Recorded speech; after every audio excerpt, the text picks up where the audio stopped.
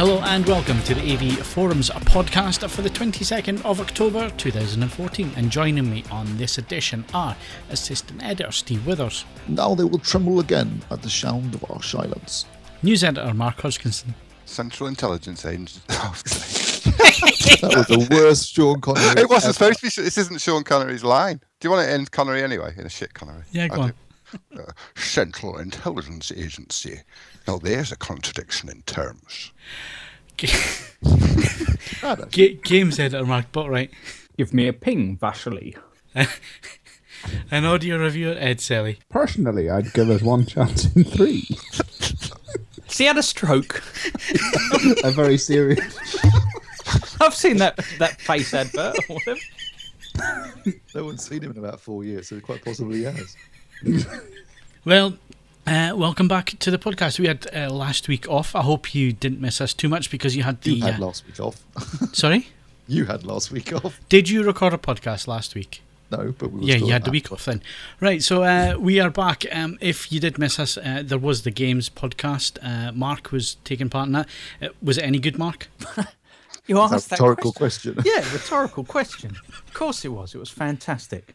There you go. So if you want to listen to the Games podcast, go and download that after you've listened to this one.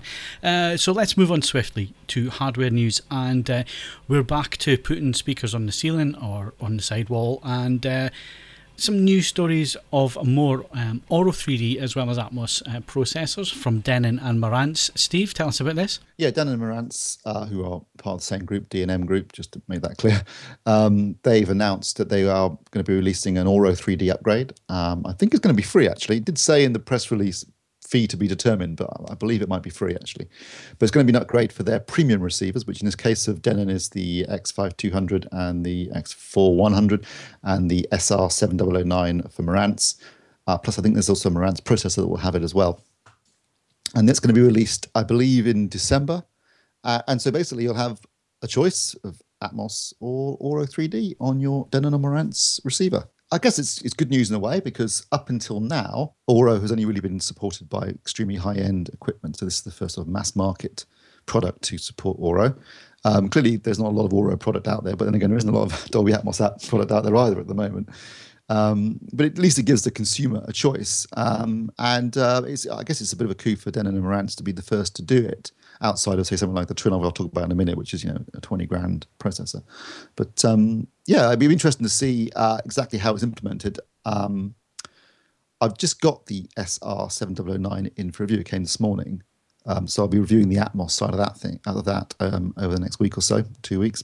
And it'll be interesting to see how they implement Auro 3D, how it's set up, how Atmos is set up, how you do room EQ, this kind of stuff in light of the new formats. But certainly it's the first step towards both of them becoming more mass market formats. Nice to see you give yourself plenty of time to get that review done there, Steve. 2 weeks, yeah. I think that's plenty, isn't it? Yeah, sure we do. Well, you don't want to rush it, do you? It's a new thing. So that's Denon and Marantz. Obviously, Auro 3D, like I say, it's only been in the high-end processors like the Datasat, but there's a new one coming along, a high-end processor called the Altitude 32. Altitude 32, yeah. 32 channels.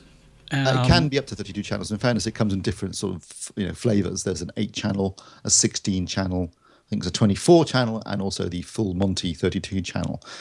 They did a demo of it week before last, at a sort of a home install place with a really, really nice custom install home theatre there. These guys actually were the guys that built the cinema at Dolby's Soho offices, so they really know their stuff, and it was a pretty impressive home cinema. But this processor, it's quite different from most, well, certainly all the others. I think it doesn't use DSP chips. It's entirely uses an Intel motherboard and does all the processing in house, which means it's relatively easy to upgrade it. If a new format comes along, rather than having to buy in a new chip, they can just do a firmware update within the using Intel processor. So in that sense, it's kind of future-proof. It currently supports Atmos. It will be supporting Auro 3D very soon, and possibly other formats as well, should they come along. Now, obviously, that's great. The downside is it's even in its cheapest form, it's about 18 grand.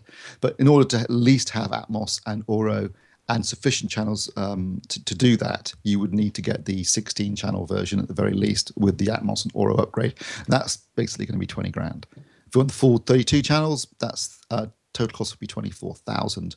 And there's an extra 500 quid if you want the silver version as opposed to the matte black one. Although I quite like the matte black one. 500 quid just for the silver? Yeah, 500 quid just to have it in the silver version. No, it's high end, no question about that. It's going to be going into no shit, Sherlock. Big custom installs. But if you've got the money, and you're doing this is going to be getting sold to people who don't know what it is. Yeah, it's a shame. Basically, isn't it? It's a real shame. But you like myself, you've been to these installs. You've met the owners. The owners haven't got a clue what it is that they paid for. They just know they paid a lot of money. It looks nice. It sounds good, and they can take a box. I mean, it is an impressive piece of kit. It sounded stunning in the demo that they did. I really was impressed with it. It looks gorgeous. It's incredibly flexible in terms of setup, in terms of EQ. The EQ software is stunning. It uses a multi-directional microphone and can actually position and pinpoint all the speakers in the room within three-dimensional space when it's doing the EQ. You can have separate crossovers and use different channels for different crossovers. I mean, it is really flexible. It's very impressive. It weighs a ton. The back connections are superb. It is 20 grand, but at least you know where the money went. It's got a nice back panel, is it? Yeah, and that gorgeous back panel, yeah. And like any other piece of home and cinema equipment, it will be on sale on the AV Forums Classifieds in 2019 for 150 quid. Well, maybe not if it can be upgraded. And I've seen if I had £1 for every time I'd seen supposedly future-proof pieces of AV equipment, and honestly, how many of them are still actually doing it? None, I think is the honest answer. Well, certainly I think it would remain valid for at least the next decade. All right, well, we'll have to see how we get on. I mean, I might have, shuffled off this. Well, what you can do with it is you can do a full. I saw it in a 7.4.4 configuration, so that's 7 channels, seven normal channels plus 4 subs, 1 on each corner of the room, and then 4 overhead speakers. But with this, I think you can do up to something like 10 or 12 overhead speakers if you wanted to, assuming you had the 32-channel version. Oh, your wife's going to love you. Yeah, you can really do a full serious Atmos install, or alternatively, you could do the Auro install. And interestingly, and this is probably important from the point of view of something we're going to talk about in a minute, but what it can do is it can, if you've only got speakers set up for one of those sound formats, you can virtually move them in the software in order to create an Auro or Atmos setup, depending on how you've got your speaker set up initially. Or alternatively, if you've got 30 channels, you could also do 2 complete separate setups, one for Atmos and one for Auro, but you're going to have a hell of a lot of speakers in your room. Even if I win £143 million on Tuesday, I can say with some assurance that I won't be going anywhere near it. But I would have to agree on that. Having said that, the Denon X5200 with Atmos and Auro, that looks quite. And 11 channels of amplification, that's quite saucy. I could see myself going for that. Okay. If I had any money. Yeah, it does help. Right, so that's 32 channels at 20 grand. Denon Marantz bringing Auro 3D in at reasonable. Well, yeah, the 5200 levels. just for the record is £1,600, which is not over the top for an 11 channel receiver that does Auro and Atmos. It's pretty good, actually. Okay, so there's not just Atmos and Auro. Also, we have DTS who have announced or about to announce a launch of their similar format. They weren't going to sit by the sidelines on this, were they? Really, they had to get involved. Although they were first to market with Neo X, but then again, like DTS Discrete, nothing really made of it, and it kind of fell by the wayside. Yeah, only because I think there's only one disc that was ever released that had it in the first place, which was The Expendables 2. I think it had an 11.1 DTS Neo X soundtrack. I mean, I guess the problem with DTS Neo X was that it was a stopgap before we got to where we are now. But it'll be interesting to see what DTS do. I mean, this isn't really news except breaking news in the way they've been talking about what they've been previously referring to as multi-dimensional audio, MDA. And I'm sure Mark Hodgkinson can explain why MDA may not be a very good name for a product. On the contrary, I think it's a brilliant name for a product. I just like it if they actually admitted that they weren't going to actually supply any additional programming, processing or speakers, but you were just going to receive a special tablet through the post every time you wanted to watch a film, and it would be fantastic. It would make it certainly make it a more immersive experience, wouldn't it? Yeah, and no clutter. I felt the sudden urge to give everyone in the room a hug. Anyway, so they're not going to call it that now, apparently, for whatever reason. It's going to, I believe, and it's obviously we're waiting for confirmation in probably at CES, I suspect, Phil, but it's going to be UHD, DTS UHD, which is going to really confuse the consumer. Actually, that might be quite clever on DTS's part. You reckon they'll just jump on the bandwagon of? Yeah, I think that's the reasoning behind it. You know, if you wanted to try and get some consumer awareness, and UHD is being touted around on TV, so yeah, I think they might actually be quite clever with that one. I'd go with crack sound. Anyway, I mean, as I said, it's not exactly news. I've been talking about this for about a year and a half now, so it's not new. But what is, I suspect, hopefully going to be news is they will be launching it officially at CES in January. And I guess what we want to know is, and I have researched on the internet, I couldn't find any real information about exactly how the speakers are meant to be set up, how it's going to be delivered. So that will be interesting. Clearly, it's got quite a flexible speaker configuration, hasn't it?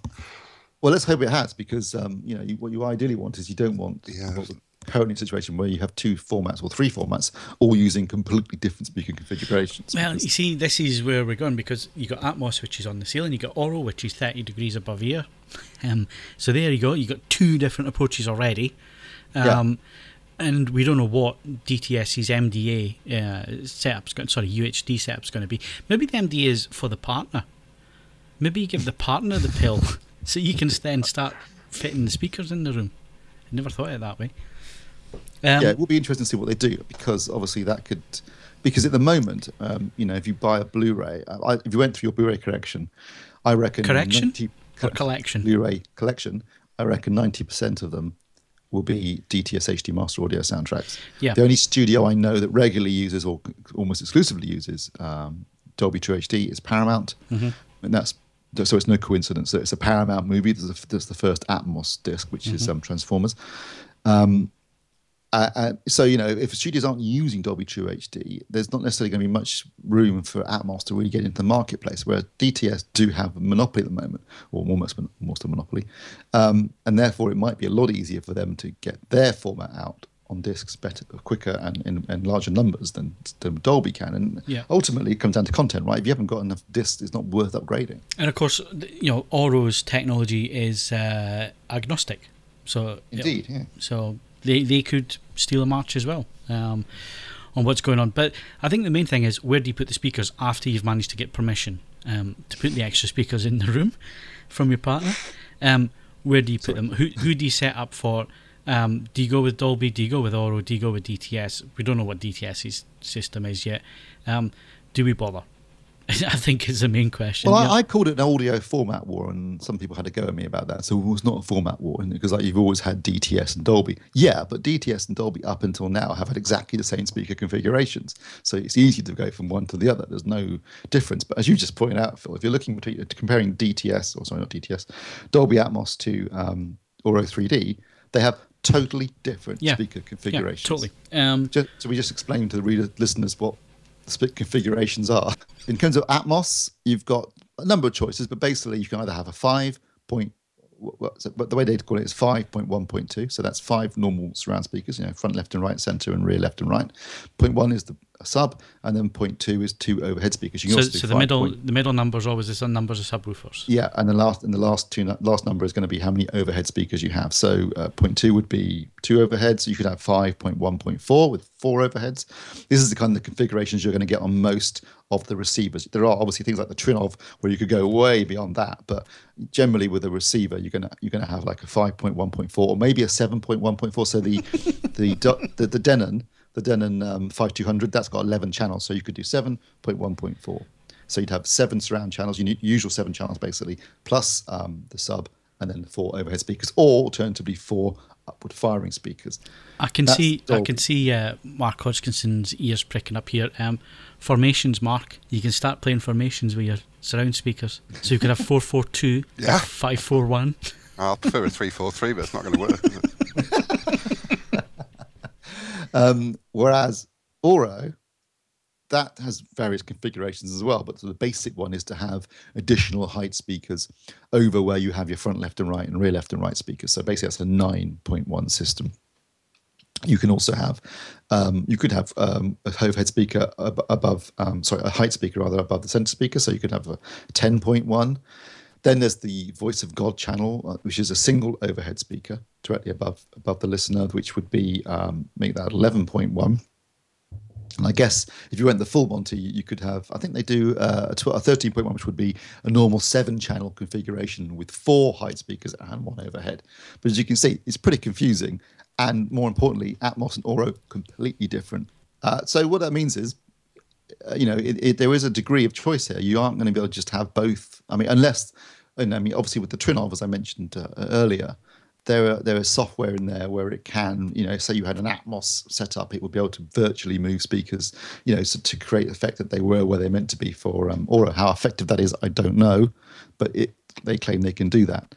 Now, whether that would be available in lower priced AV receivers, I don't know, and whether even if it was, whether it would actually work or not is another issue entirely. So there is a degree here where, if you're going to go with one or the other, or I think logically sit on the fence, see which one wins out. And if, as you said a minute ago, DTS has got a different configuration as well, that could really put the the spanner in the works in terms of what people do. So I can see a lot of people fence sitting here and thinking, I can see all these formats falling flat on their face. Genuinely, that's what I think. The speakers falling down on your head. Yeah, it doesn't matter how good they are, how convincing the experience. The elephant in the room is the room. Which room you're going to use? If it's a living room, forget it. Even with the upward firing speakers, you're still adding more speakers to the room. And anybody that has a partner, or even that's single and has a little bit of pride in how their house looks, is not going to go with these extra speakers. In a custom install, where these speakers can be hidden behind acoustical panels and all the rest, within their design of the room, it will work. It's where Trinnov will make their money, even if they sell 10 or 20 a year at 20 grand. They're making a nice markup there. The installer's making a nice markup there. The end user's getting something a bit special. It'll work in the commercial theatres because it doesn't matter about the aesthetics. And in the home, I'm sorry, but I am yet to be convinced that any of these formats will succeed. I'd love to disagree with you, but I can't. I think if any of these formats decides to be willfully different from the others, that's just lunacy. I mean, proper lunacy. I suppose you can sort of see what DTS might be gunning for, in so much as they already have such a significant share of the Blu-ray market through Master HD, and they might. But I don't know. It just strikes me as a way of taking an already very tiny percentage of the market and shredding it to a size where it literally makes nobody any money at all. But well, I mean, it's one of the fastest dying areas of the AV market is the AV receiver. Yes, it's been like that for a number of years, and I almost feel sorry for the AV receiver manufacturers who are trying their damnedest to big up the whole Atmos and Auro 3D thing. I just think that it's not the move that they should have made if they want to improve sales and if they want this to succeed, because it won't. Not in the home environment. Adding more speakers is not the answer. I think it may have done better, or it might do better, would have done better perhaps, it's the right word, if we had one format universally supported by the studios, on Blu-rays, for example. So if all Blu-rays were DTS and there was a DTS more immersive format available, that might sell. But I think people hate confusion, and having 3 different formats is just going to really confuse the consumer. The few consumers that care, and that's not going to be that many, as you just pointed out, Phil. Yep. Even amongst enthusiasts, I think there'll be a lot of fence sitting and waiting to see. And eventually, I think one of them will win by default. Basically, the other 2 won't get supported. It's going to come down to content. Yeah. The one that wins out in the content battle will be the one, and I think that's going to be DTS, just on the fact of the vast majority of studios use DTS. And that's just the way it is. And Auro might succeed if they can get studio support, because they are system agnostic, like we said. So, but again, we don't know what the DTS setup is. So it's just too confusing. There's too much going on. There's too much willy waving, as we would call it, and not a lot of thought actually going into how this is going to work for the consumer, and that's what scares me. And I think, well, I just can't see it succeeding. I did see see an interview with a guy from DTS. I can't remember his name now, but he said they seem to be positioning themselves behind the scenes in terms of the production. He said the DTS MDA tools could be used to produce Atmos as well. So I don't know whether that'll give them another advantage. Well, definitely the DTS one is an object-based system as well, so there seems to be some similarities there. But I mean, there's no love lost between DTS and Dolby, is there? Used to make it to make Atmos as well, the production tools. So yeah, it looks like they're positioning themselves better than Atmos. As Phil says, it's the room that kind of dictates what you can do. People can try out 7.1. You can go back to 5.1. You can pop in some speakers quickly and just see if you've got some old speaker cable lying about. You can't do that with anything rigged up to your ceiling. You just can't. You've got to commit to it fully. And just I don't think people are going to go for it. The only way it's going to succeed is if a speaker manufacturer really thinks out of the box. Literally. Yeah, they've got to think about, I'm not joking on this, they've got to think about doing something crazy, like tapping the power from a light fitting and then wirelessly sending it, or something like that. That's just the number of people that are going to install this is the square root of sod all. So you've got to think outside, I hate the phrase outside the box, but you can't just approach this like a normal... Outside the cabinet. It's interesting. I was speaking to the chap who does the PR for Ellipson a little while back, because there's another product that he represents which we'll be going through for review. But essentially, Ellipson are sort of looking, as speaker manufacturers go, they should be kind of enthusiastic about this. They've got wall mounts, ceiling mounts, suspended ceiling mounts. They have all the mounting options you could possibly imagine, and they're still looking at this like a starving person given a piece of wax fruit. It's just so difficult to envisage how you're going to persuade normal people who take some pride in the decor and finish of their lounge to start chopping it up and putting speakers where previously there have been none. And when a manufacturer which has got options already is looking at it and going, we're not quite sure how this is going to work. I have no idea what more conventional box loudspeaker manufacturers are going to do. Whether Onkyo's upward firing job represents the only sensible stopgap, I don't know. But you've had a demo of it, Steve, haven't you? Did it work? Yes. It was quite impressive, actually. Surprisingly so. That's the only other possibility. So the idea is that we have height speakers or presence speakers or whatever, but then they're not actually at elevation. So slightly anticlimactic, I guess. I think that I think Yamaha are quite weird on this one, because I think they desperately want it to work because they've got 10 years of experience of height channels, and I think they want to sort of demonstrate quantifiable superiority here. But all I would say is, I don't want to sort of spoil the flavour of the review. It'll be out reasonably soon. I promise. Not right at the end of the month. I haven't got time for that actually this time. It does look like they're hedging their bets, though, but they're hedging their bets in a good way, because I've been living with this 3040 for quite a bit now, and all of the other smart receiver features, where I've had other products come through for review and they've promised to do the same thing, but there's always been some sort of catch or some reason why it doesn't work as planned. I will say that absolutely all of the secondary features that have been stacked onto receivers over the last sort of 4 to 5 years, this is the first one I've had where absolutely all of them work, and work as the manufacturer claims they're going to work. So at the very least, they've sort of been hedging their bets and making sure that even if you can't be asked to stick speakers on the ceiling, everything else is pretty good. So that's an upcoming review, Ed. I think we've now done this subject to death. I think it's time for the forum members to tell us what they think. Are they going to buy into Auro 3D, Atmos, DTS, UHD, MDA, whatever they're going to call it, however they're going to place it out? Are you going to do it? Are you going to add extra speakers in? Do you think the end results are going to be worth the pain? Are they going to be worth the arguments with the other half? How is it going to work out, or is it going to fail?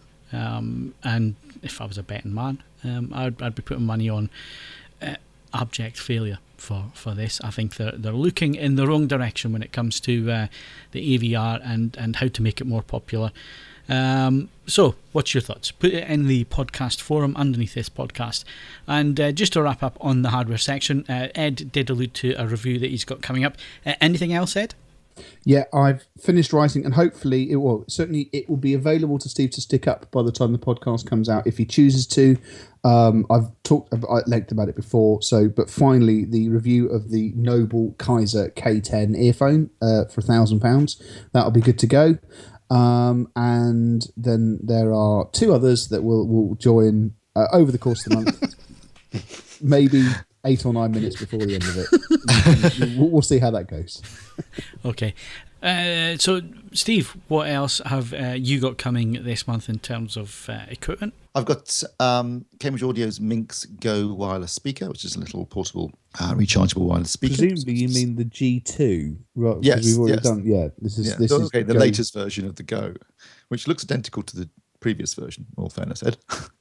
This is true, but I think as you've already reviewed the Go, that just make one just pointing out to people that you don't have some sort of brain disease. Yes, you've actually yes, the chosen latest something version new to do. of the little wireless speaker, and is it just as good as the one before? Yeah. And Optoma's GT 1080, which is relatively cheap. 1080? 1080p projector, yeah. The clue is definitely in the name on that one, and aimed, as the G might suggest, at the gamer. So that's. You review. Oh yeah, I've got a games console. Yeah, he's got a PS4. You know.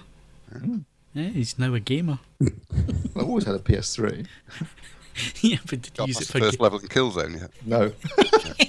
Oh well, I've been mucking about with all the free games you get on PSN. So. Right, and to wrap things up, Mark, what have you got coming? Currently doing the what we probably call a mid-range 4K TV from Panasonic AX630, which is actually pretty good. I've got the EE-TV box coming in this week at some point, which is a go at the TV market for broadband and phone subscribers. Does records 4 at once off Freeview, so that should be interesting. We can find 4 decent things to watch off there. And I've got a little portable speaker from Philips, similar to the Cambridge thing. Excellent. So that's the upcoming reviews, and that is the hardware.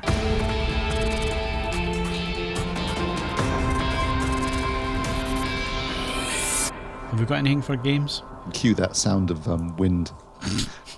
Phil. Well, I could do about the Google Nexus player. Okay, on you go.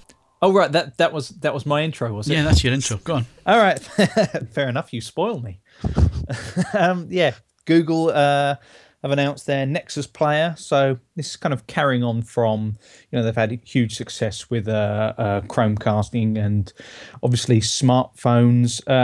And so they're kind of trying to tie everything together. Hot on the heels of Amazon's Fire TV. It's going to be $99. The same out in the US on November the 3rd. A little hiccup with pre-orders because it didn't appear to be approved by the FCC at the time, but looks like it's still on course for early November. Yeah, basically they're kind of trying to add gaming into things. So you've got a dedicated control pad which you can buy separately, but it'll come with a mini remote with a mic for voice control. Intel Atom CPU, only 8 gigabytes of storage. Now it doesn't look like it's going to be expandable, which might be a bit of a problem because if you consider what smartphones have these days and the fact that certain titles on the Google Play Store can be, the more sophisticated titles can be around a gig, that could fill up pretty quickly. But obviously, the big selling point about this is going to be trying to get people to use the baked-in search and recommendation system, Google's algorithm. And as they've said recently, that they see Amazon as their main competitor rather than Microsoft. They're obviously wanting to trying to make inroads into that idea of one kind of Android set-top box that will do everything rather than what we've got at the moment, which is so fragmented. And given that Google have, kind of more money than the average country, they're perhaps one of the few companies that might actually be able to bring that dream to reality. I've got to say, on a slightly ungames related note, the Nexus 6 phone specs I don't know if anyone's been looking at those. They look quite something. That's a very They nice usually looking... put their smartphones out for considering the specs for very good prices, don't they? Well, this is interesting because it looks, all signs point to the Nexus 6 actually being, it'll still be cheaper than an iPhone, although that said, so are a number of cars and, you know, houses in Hull and things like that. But it's actually going to be quite a bit more expensive than the Nexus 5. But it takes some of the features from that Motorola Google phone that we didn't get in the UK, and then it's just sort of then Nexused it up. But I've got a Nexus 5, and it's a fairly prosaic looking thing. It goes like the clappers. It's a good phone, but this is a much more premium looking device, and I'm sort of looking at it with right up until this morning when I received an enormous and angry invoice from the student loans company, I was quite keen on the idea of getting one. So yeah. Anyway, Mark. Thank you, Ed. You're welcome. Back on topic.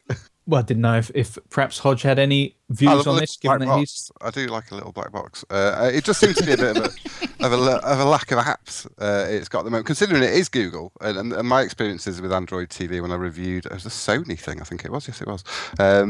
There was a real lack of support for Android TV. So, I mean, obviously it's all very well having loads of tablet and phone apps, but if they don't work on the big screen, then it's hardly ideal. And looking at what's they're coming out with, I'm surprised at the lack of apps it's got. So if you compared it to something like the Rocky, which is absolutely trounce it. Of course, you're looking at it from a gaming perspective. It's going right up against the Fire TV. Almost like the controller looks almost identical, doesn't it? I don't know. It'll all come down to the number of apps it's got for me.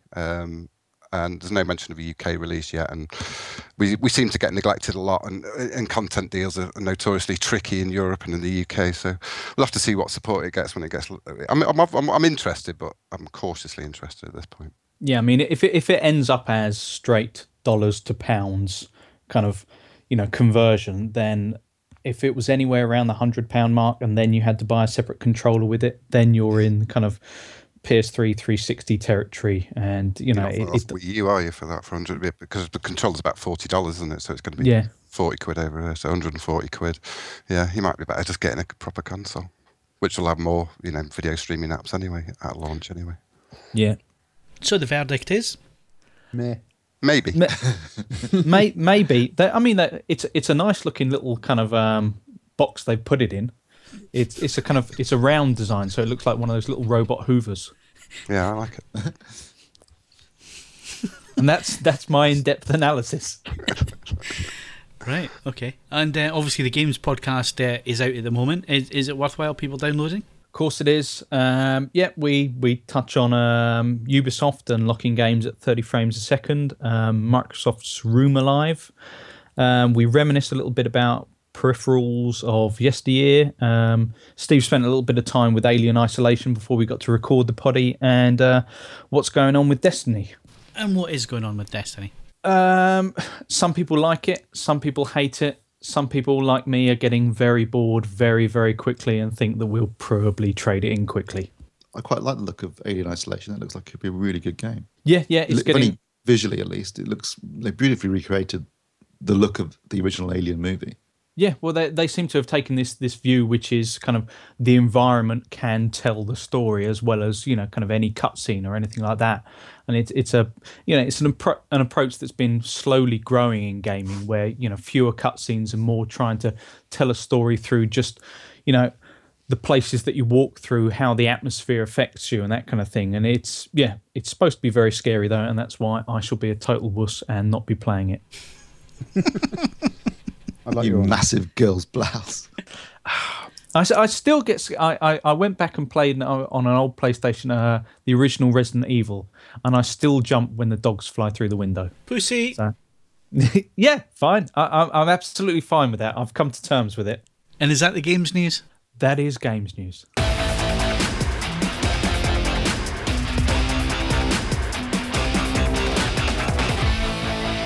Right, so moving on to movie news. And Steve, what's at the cinema? knows, I didn't go. There was nothing remotely interesting on this week. It was really, I mean, like Teenage Mutant Ninja Turtles, couldn't care less. So I decided to vote with my feet and not to go to the cinema. There was a film I wanted to see, an Aussie horror film, but it wasn't showing at any of the cinemas near me. So You weren't interested in Turtles? no, not remotely. Or the Maze Runner. I've got to Or be the honest, Judge. the Turtles one, it looks, I don't know who it's pitched at. It looks too dark for kids who love Teenage Mutant Ninja Turtles. And, as a 33-year-old man, I'm not going anywhere near it because, well, I'm not, I don't think I'm I don't know who the target audience is. I'm baffled by it, but I'm baffled by a lot of things these days. Yeah, let's not go there. That could be another hour. My wife went to see Maze Runner. She said it was a bit disappointing. So Yeah, it didn't. I mean, I'm sick of all these young adult. it's not just that; it's yet another film set up for there to be like 3 or 4 of them. Yeah, Steve, as a movie reviewer, you just don't go, you don't just go to the movies you're gonna like. You got to think. I've done enough shit this year to last a lifetime. Come on. But you're supposed to sit through this shit so we don't have to. I know, but sometimes you just think, well, it's not worth the grief. Well, next week Fury's out, which I'm quite looking forward to. David Ayer's film with Brad Pitt. When they, based on a single day, I think, towards the end of World War II, and it's about Tancred, and it looks quite good. So I'm going to see that. And then the week after, it's Interstellar, the new Christopher Nolan movie, which I'm really, really looking forward to. So there's some good stuff coming up. Saw the Just trailer as a for brilliant that, aside, Milton Keynes Cineworld was initially listing Fury showings when they go as furry, which I thought was brilliant. This is the same place that had the mums and kids screening of Labour Day, isn't it? Yes, yeah. They're prone just to the odd gaffe, they're just aren't they? on fire.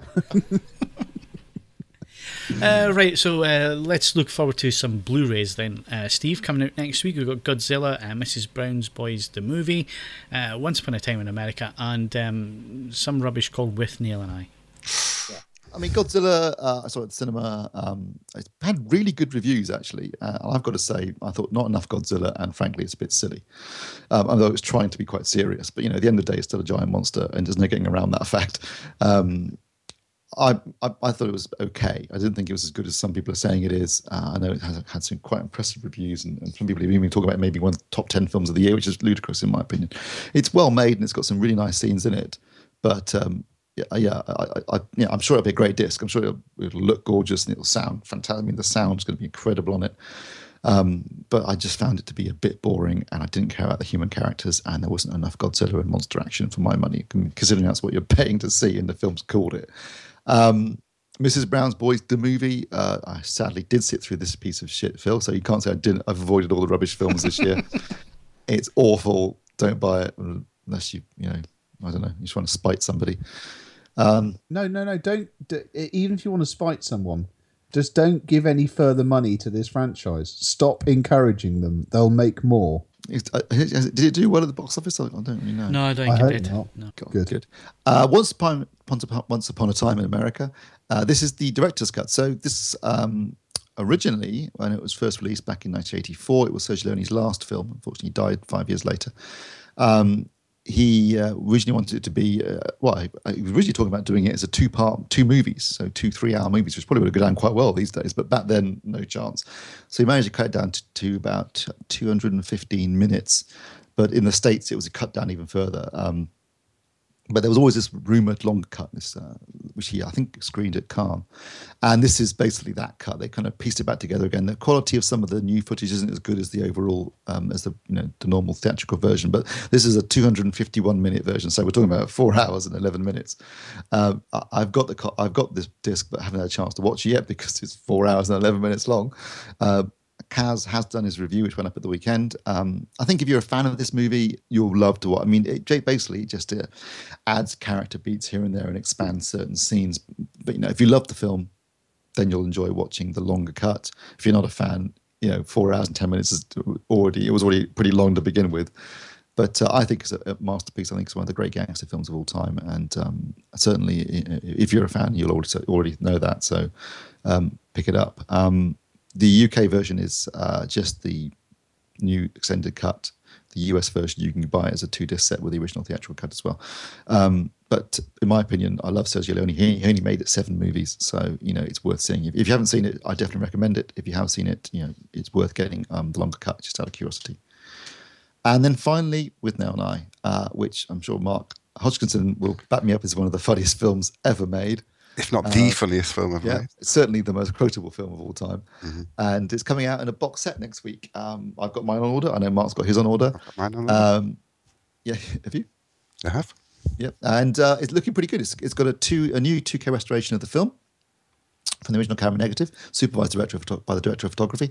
It's also got Bruce Robinson's follow-up feature, How to Get Ahead in Advertising, also completely restored from the original camera negative. Both of those available on Blu-ray in the same package, which is quite nice. It's got an audio commentary on With Now and I by director-writer Bruce Robinson. It's also an audio commentary by critic and writer Kevin Jackson, who authored the BFI Modern Classic book on it, on the film With Now and I. There are the 4 original documentaries that were screened on Channel 4 back in 1999. There's some new interviews with behind-the-scenes crew from With Now and I. There's a hardback book that comes with it, theatrical trailers. I mean, basically, it's a pretty nice package for, I think it's 39 quid on Amazon. 50 quid, basically 40 quid, yeah. It looks like, if you're a fan of With Now and I, this is like the package to get. And seriously, if you haven't seen With Now and I, watch it. It is side-splittingly funny. Well, I haven't seen it. Well, I'm going to post you my old Blu-ray film, so you will get a chance to watch it. That's not the greatest quality, is it, the transfer? That one? No, but I mean, it's the gags are still there, right? So yeah, enjoy the jokes. So yes, if you're a fan, I'm sure you've already got this on order, and if you haven't seen it, I strongly recommend you do. It's brilliant. I think you've probably overhyped that now. Maybe slightly sold that one, yeah. But anyway, there's a lot of strange people out there who, and I've been guilty of this in the past, and I think everybody here has been guilty of this in the past. We've gone out and bought Blu-rays or DVDs just for the picture and sound, even though the movie is rubbish. Is that true or false? Am I talking rubbish, or is that a common thing for home cinema enthusiasts? I think particularly in the early days of HD and Blu-rays and HD DVD, then yeah, you were just buying it just to test out your TV or your projector or your system. I bought some. Early on, I've got rid of most of them now. I'm not a person that really buys movies a lot. I used to rent. I'm a watch once kind of guy generally. So you were a rent boy. I'm a rent boy. Confirmed and proud. But yeah, things like King Kong and Avatar, I suppose. You're just buying it. That was 3D more than just pure HD. But yeah, just kind of buying stuff for the sake of it. That's 2 that stand out for me. Although I didn't buy Avatar, did I? It was more of a problem with DVDs for me when I was doing more test work than I do now, and you had to test all of the formats that a receiver was technically able to handle. So I've got Final Destination 3. I think because it was the only thing I could find to hand at the time, which was had a DTS ES 6.1 soundtrack on it.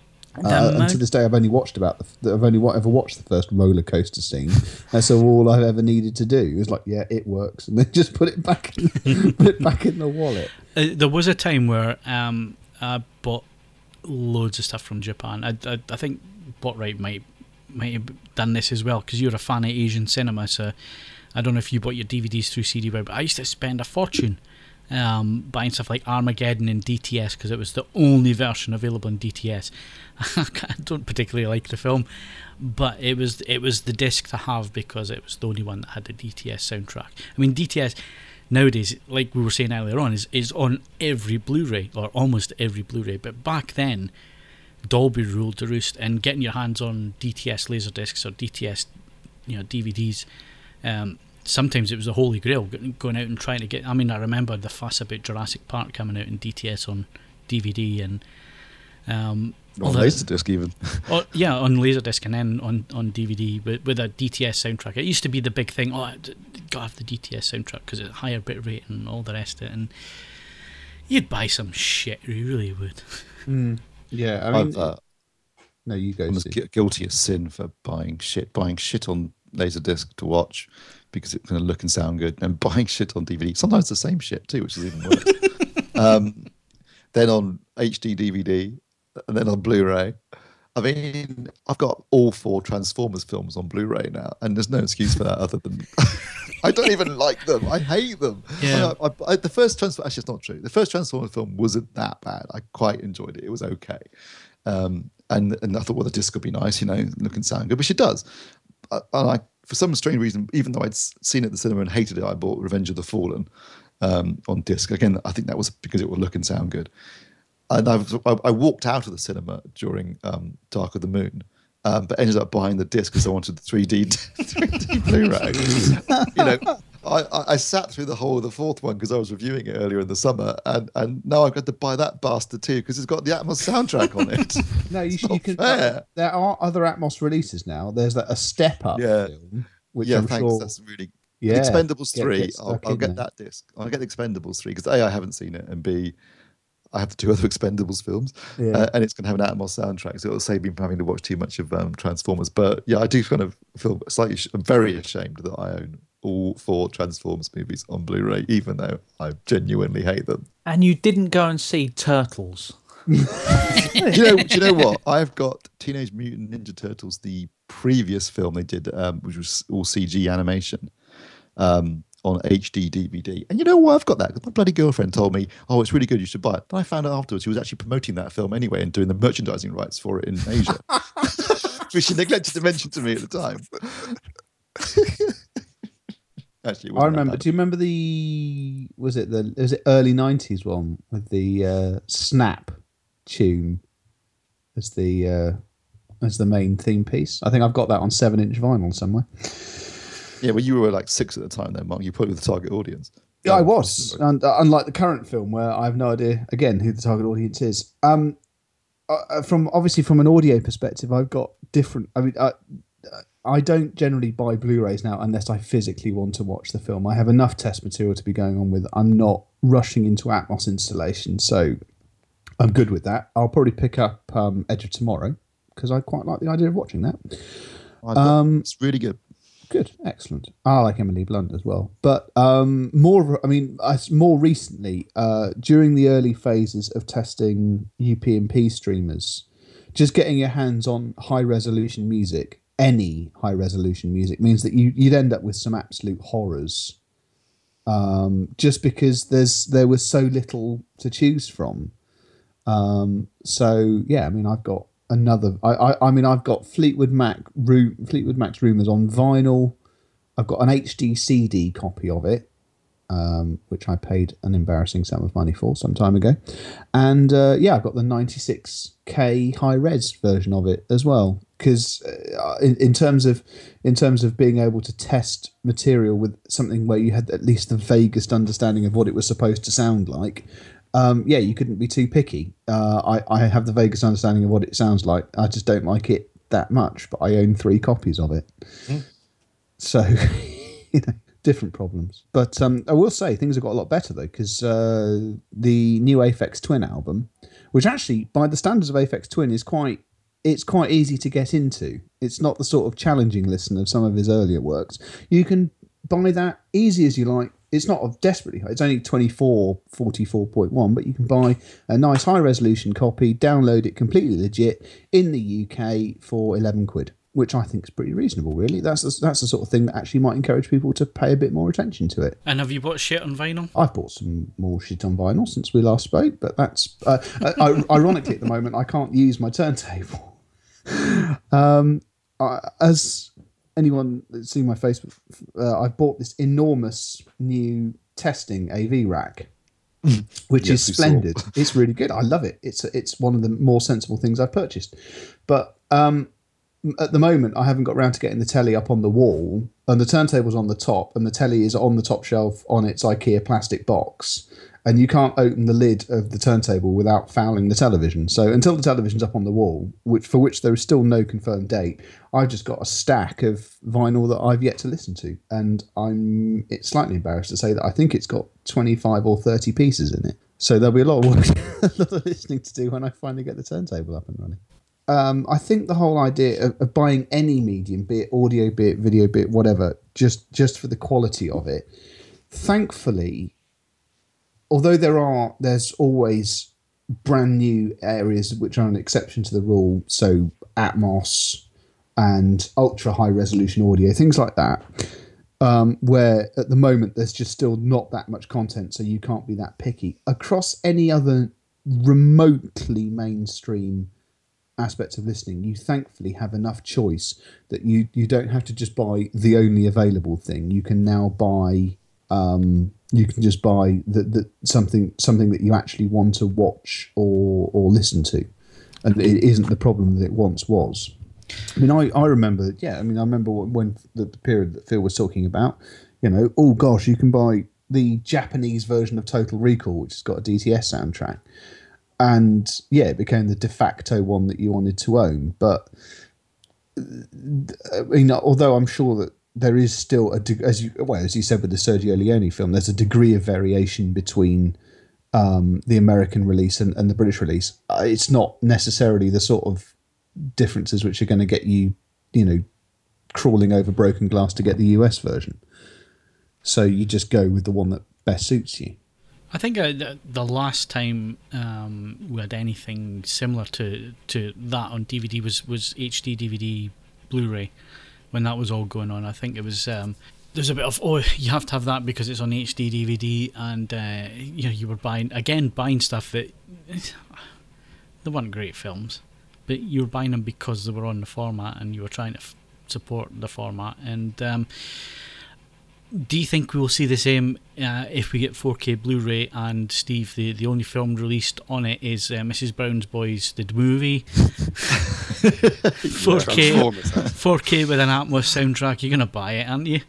Yeah, probably. Well, I think I might have to draw the line at that. But it's going to be Transformers, isn't it? It's going to be 4K Blu-ray of Transformers: Revenge of the Fallen, and I'm going to have to sit through that. But there are times. To be fair, though, I mean, sometimes you just want, if you're a reviewer, then having films that are known for having particularly good picture, Blu-rays to have particularly good picture or sound quality clearly is handy for doing reviews with. And everyone likes to show off the system to their friends when they come around. And sometimes you have a disc where you want to show. I'm trying to think of a good example. I know you used a couple of scenes from King Kong in your testing, but there's always, everyone used to, remember there was that time when everyone used to show the scene when Lilu jumps off of the ledge on The Fifth Element. That was like the de facto demo scene to show your friends when they came around. To be honest, that doesn't happen to me anymore. Anyone that walks into my lounge goes, "Oh my god, is that a record player?" And then the rest of it is irrelevant. But I've owned The Fifth Element quite a few times, and it's a shit film. I've got a soft spot for it. But do you keep buying it simply because you've bought it on other formats? So therefore, it's something that you can see the difference in. So like your litmus test for kind of AV. Well, I do have that with Apocalypse Now. I've owned that in too many formats. Do you like that film? I do love it as well. So I'm saying when it comes to a truly terrible film that you've already owned on a few formats, are you kind of almost like locked into the inevitability of you will buy it on a new format just to see because you know that so well? I don't think I've got anything where that's the case. Thankfully, I've not been locked into that. So I've had that problem with audio, but with film, no. I've only ever owned multiple copies of films I actually sort of like. Yeah, I mean, I do that with Transformers. I'm not Transformers, with Terminator 2, which in fairness isn't a terrible film, but it's not like my favourite film. But I have owned that on every single conceivable video format you can imagine. Yeah, I have as well. That and probably Jurassic Park are the two which I think I've had on every single, and Star Wars original trilogy. But again, I don't hate I've had Dune on a lot of formats as well. Say it again. I don't hate watching Jurassic Park though. It's not something I'd want to watch week in, week out. No, but it's a classic. It's a cracker. Yeah. I watched a VHS the other day, so You what? I watched a VHS the other day. Watched it do what? Of a film. I found an old film that I just thought, I want to see what it's like. And I watched it on an old CRT. And to be honest, I got into it. I didn't mind it. Oh, bless. Where did you find a CRT and a VHS player? Yeah. I went down to stay with family and my old kind of childhood bedroom. 1984. No, I'll tell you, this is the thing though. If you like certain foreign films, if you like certain foreign films, you are always one generation behind with kind of the quality and the format. So like there are some Hong Kong VHS films. is more than one generation behind. No. I know. I've just never bothered buying the DVD because that itself is still going for about 20 quid, and the Blu-ray itself would cost me, a lot more. And so there are certain films where, should we say, they've never made the jump in quality. Like the Blu-rays are literally, they look upscaled DVDs themselves. What was the film you watched? I watched. There was a kung fu film called Warriors 2, made by Sammo Hung, and I don't care. I enjoyed it. Good for you. Good for you. That's the end of that anecdote. Yeah, the problem is that I mean, as I say, vintage cinephile stuff. It just doesn't. Ultimately, vinyl kind of holds up because of there haven't been the same jumps in audio quality. Your ears are a fixed quantity, and so that's fine. And there's a huge amount of media to choose from. I can't see there being a sort of key. I mean, I'm sure there is a VHS appreciation society, but I can't see it, pushing for many new releases of current films. I mean, do new films get a VHS release for some horrifying corner of the world that hasn't bothered with it? No. I bet they do. VHS I bet you do. I bet you get it some kind of knockoffs in Cuba or something like that. Fair enough. I don't think people even make the tapes anymore. It just doesn't exist as a format. So all those ones I found, I can flog to someone. Take to the third world. You can probably find some lunatic on the classifieds who'll buy it off you. But I mean, this is where it gets into, because obviously I was decidedly wondering this the other day. I was doing the standard input tally for this Yamaha 3040, and it's got 8 HDMI inputs and then enough legacy connections to keep another sort of 4 or 5 devices happy. And it sort of gets to the point of just what are you connecting to it? I mean, I know Hodge has got his 78 little boxes from various tests, so he could in theory have them all running side by side, but I think he counts as an outlier on this one. So yeah, I don't know what people are finding to. I mean, if you are listening to this and you have 8 HDMI sources, please do get in touch and tell us what the hell they are. If you're a gamer, I reckon I could fill that up. Yeah, a game. Anyone that keeps all the consoles will probably have 8, won't they? Easily. Wii U. Yeah, but hang on a second. All the consoles, that's fair enough, but they're not all HDMI capable. You're only going back to the last generation for HDMI. No, all right, fine. I'd stick in HTPC. PS4, PS3, Xbox 360, Xbox One. That's 5 thus far. Wii U. Blu-ray player. Yeah, Blu-ray player. Yeah, Skybox. still got a DVD. Sticking it. Something like that. That would take me up to 8. Fair enough. I stand corrected, said the man in the orthopedic shoe. I've just reviewed an Optoma projector that dropped one. Normally projectors have 2 HDMI inputs. This one had dropped one in favour of a VGA input, which is fairly unusual these days, a DVI input, which is really unusual these days, and an S-video input, which awesome. I'm pretty sure no one's using. So I'm not quite sure who exactly Optoma are aiming that one at. Actually, it must be said, a lot of most AV receivers now have no S-video connectivity, which if you are a full-on retro console enthusiast is a bit of a pain in the arse, because they were anything with a US sort of bent to it was always set up primarily for S-video. So yeah, that's actually quite annoying, but it must be for somebody somewhere. But well, this brings us back to kind of what we were talking about at the top of the podcast about AVRs and adding all these new sound formats, whereas actually I think the AVR needs a total redesign from the top to the bottom. Well, yes, there's an element of that, but the problem is we've had this discussion, and there's elements of what that redesign should be.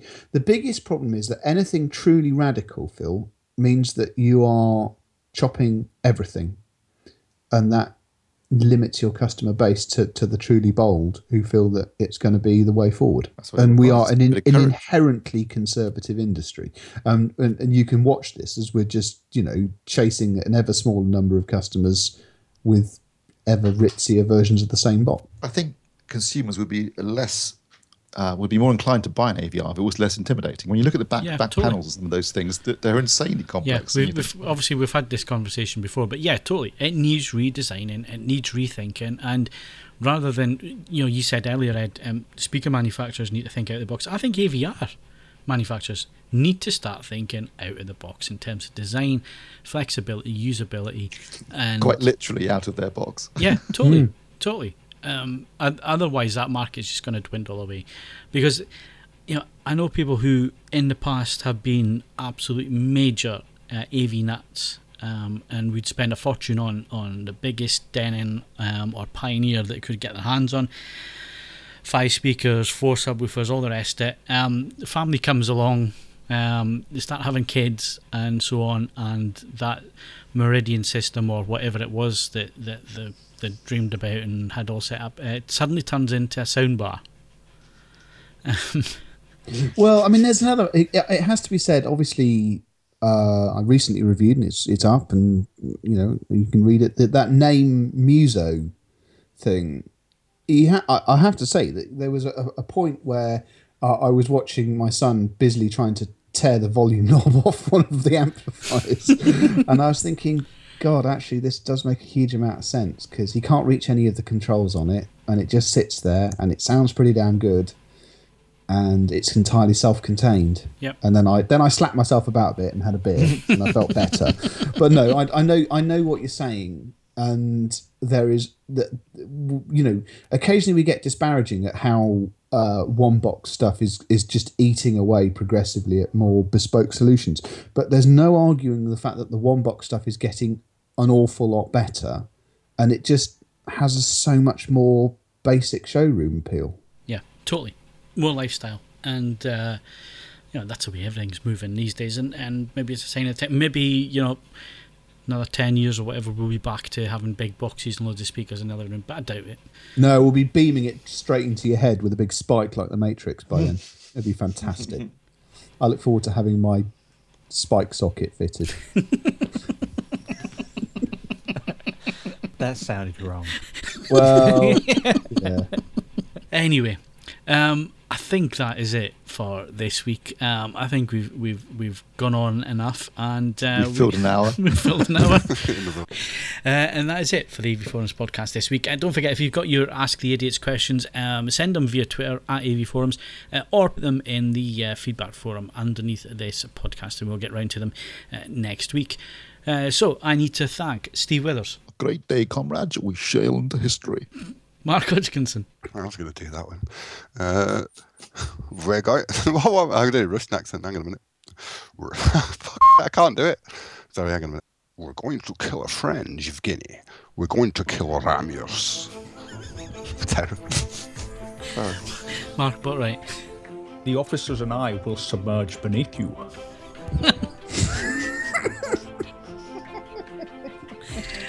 Oh, and Ed's silly. Let them sing. Don't forget, you can follow us on Twitter and Facebook. Bookmark avforums.com for latest reviews, news and video. And why not leave us a rating on iTunes if you enjoyed the show. Thank you very much for listening. We'll see you again next Wednesday.